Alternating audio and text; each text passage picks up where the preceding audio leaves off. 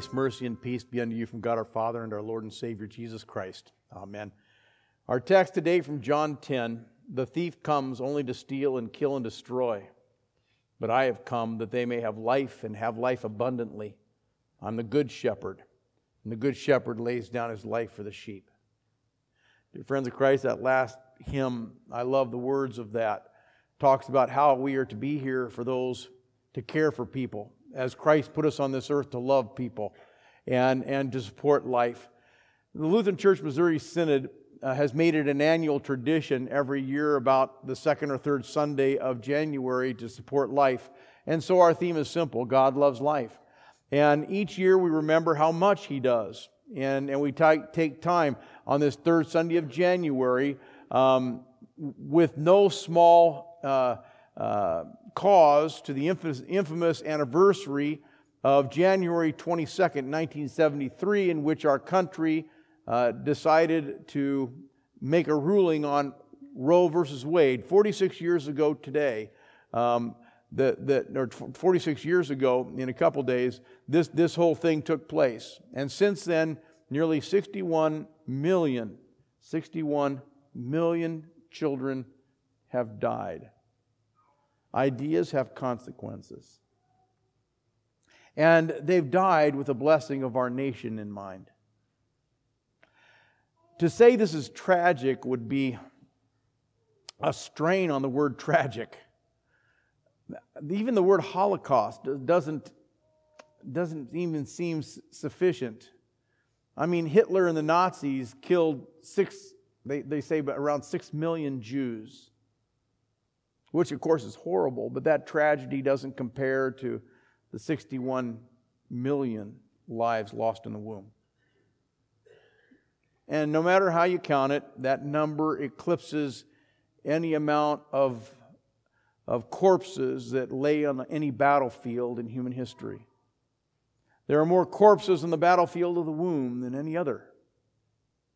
And the fact that the unborn are unable to defend themselves, the fact that they're not able to speak for themselves, to defend themselves, makes the slaughter of these infants all the more deplorable.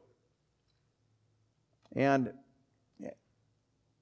if we as God's people don't seek to stop the injustice, if we as God's people who understand that God loves life don't step into the fray, we're culpable. We're guilty. Because we're deciding to do nothing. We're deciding to say nothing. In our Old Testament lesson, we said very clearly, as Isaiah said, "And I will not keep silent. I will not keep quiet. And I will speak up." For we must never contribute to a culture of death, a culture that decides that that's a good thing. And indeed, we must repent along with all our people of our nation. And so let the words and the message from this pulpit and our congregation be crystal clear: abortion is the evil of our day. It is an unmistakable sign that our culture has lost her way. It's an unmistakable sign of the greed and selfishness of our sinful generation. But we're also people of the gospel. And while we proclaim what is wrong, we also proclaim what is right. As forcefully and as powerfully as we condemn sin, all the more powerfully and forcefully we proclaim God's love. We must speak the gospel with clarity, with boldness. We are followers of Jesus Christ, who died that we might live. Jesus forgives sin. Jesus died to cover sin. And He forgives any sin. If you happen to be one of those people who have this sin in the skeleton of your closet, then know this: Jesus loves you.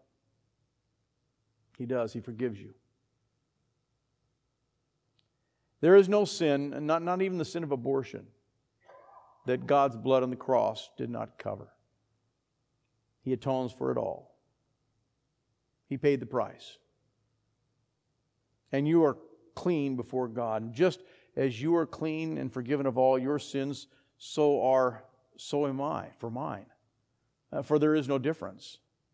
All have sinned and fallen short, and we all live by God's grace. And that's the good news. So let this good news of God's certain grace bring you comfort this morning. Let the good news of His forgiving love chase away all the guilt and all the shame and all everything that goes with that it might be clinging to you and causing you to question God's mercy for you. When Jesus prayed, "Father, forgive them, for they know not what they do," He meant you. He meant me. When Jesus says, "It is finished," He meant it. And so leave the baggage of your sin at the foot of the cross and be at peace. You know, as we commemorate Sanctity of Human Life Sunday, we have to speak boldly both, don't we? The sin and the grace. But Human Life Sunday is not just about abortion.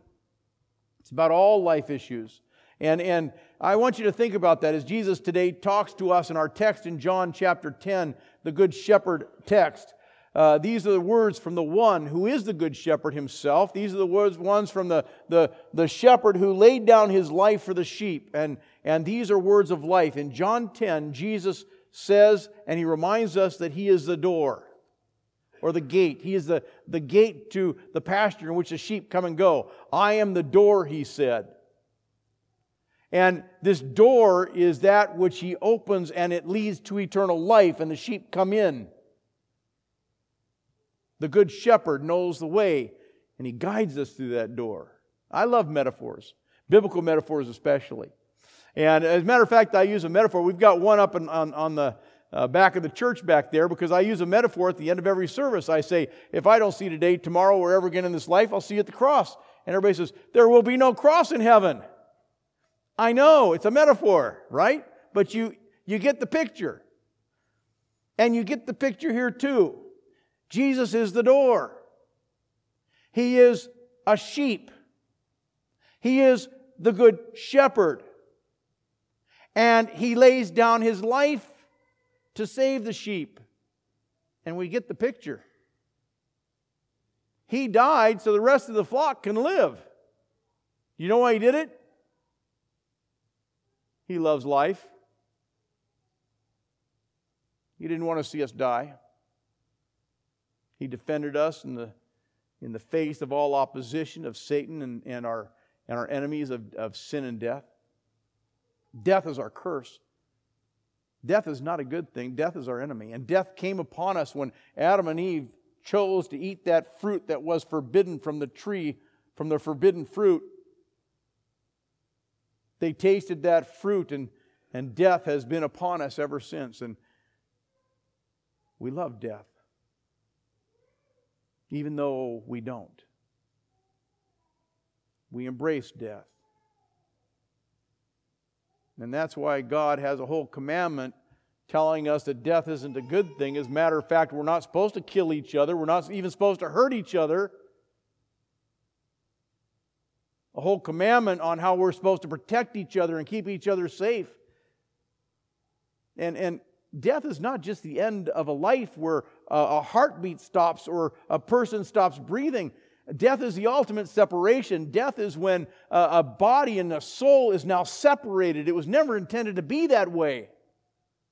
Where we die and our bodies and soul is yanked apart from us for a time being until the resurrection of all flesh, when our souls and bodies will be reunited. This was not meant to be.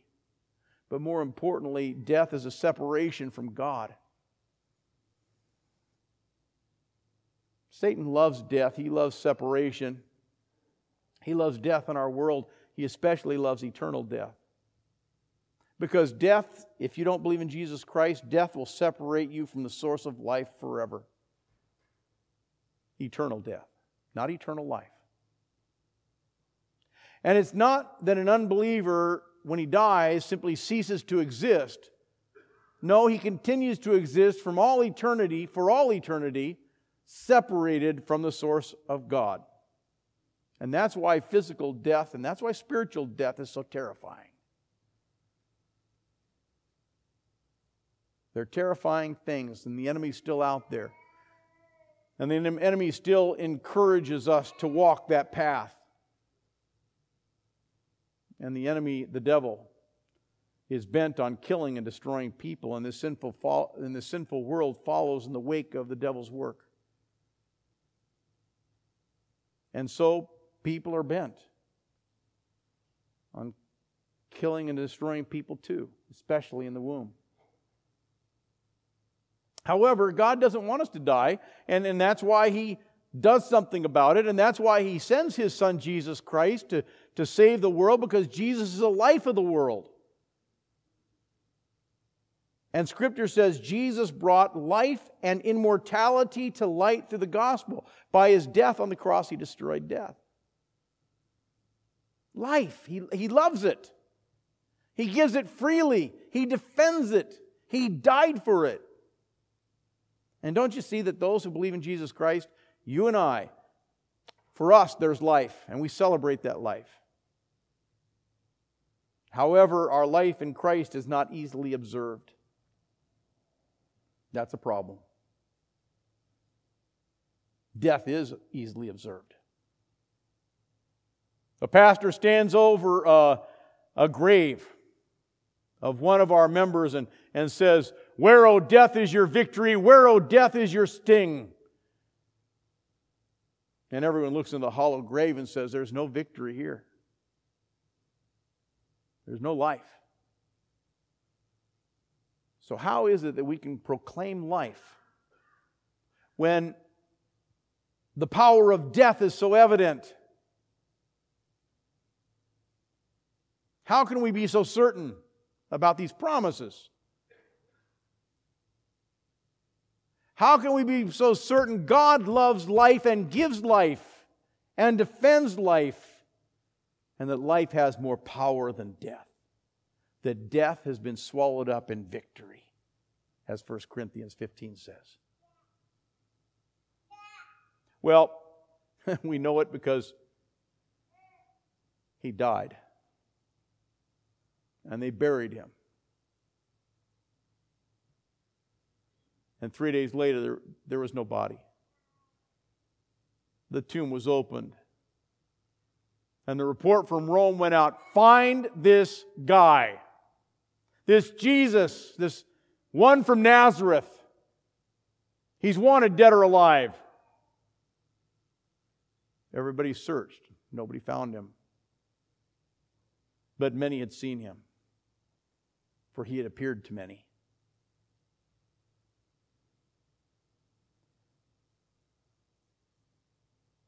We know that death has been swallowed up by life because our grave could not hold our Savior. And that's what Paul meant when he wrote, "For you have died, and your life is now hidden in Christ with God." Your life is now hidden with Christ in God.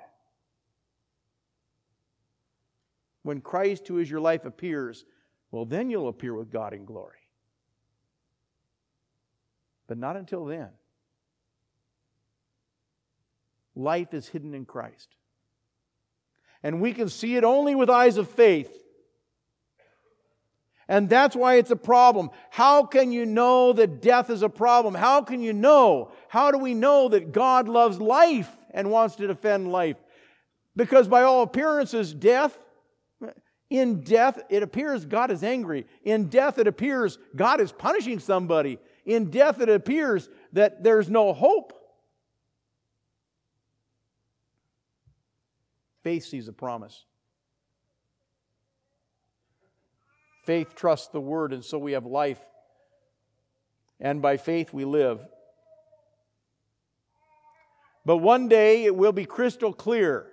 One day we'll see it with our own eyes, face to face. God loves life, and we will live forever with Him.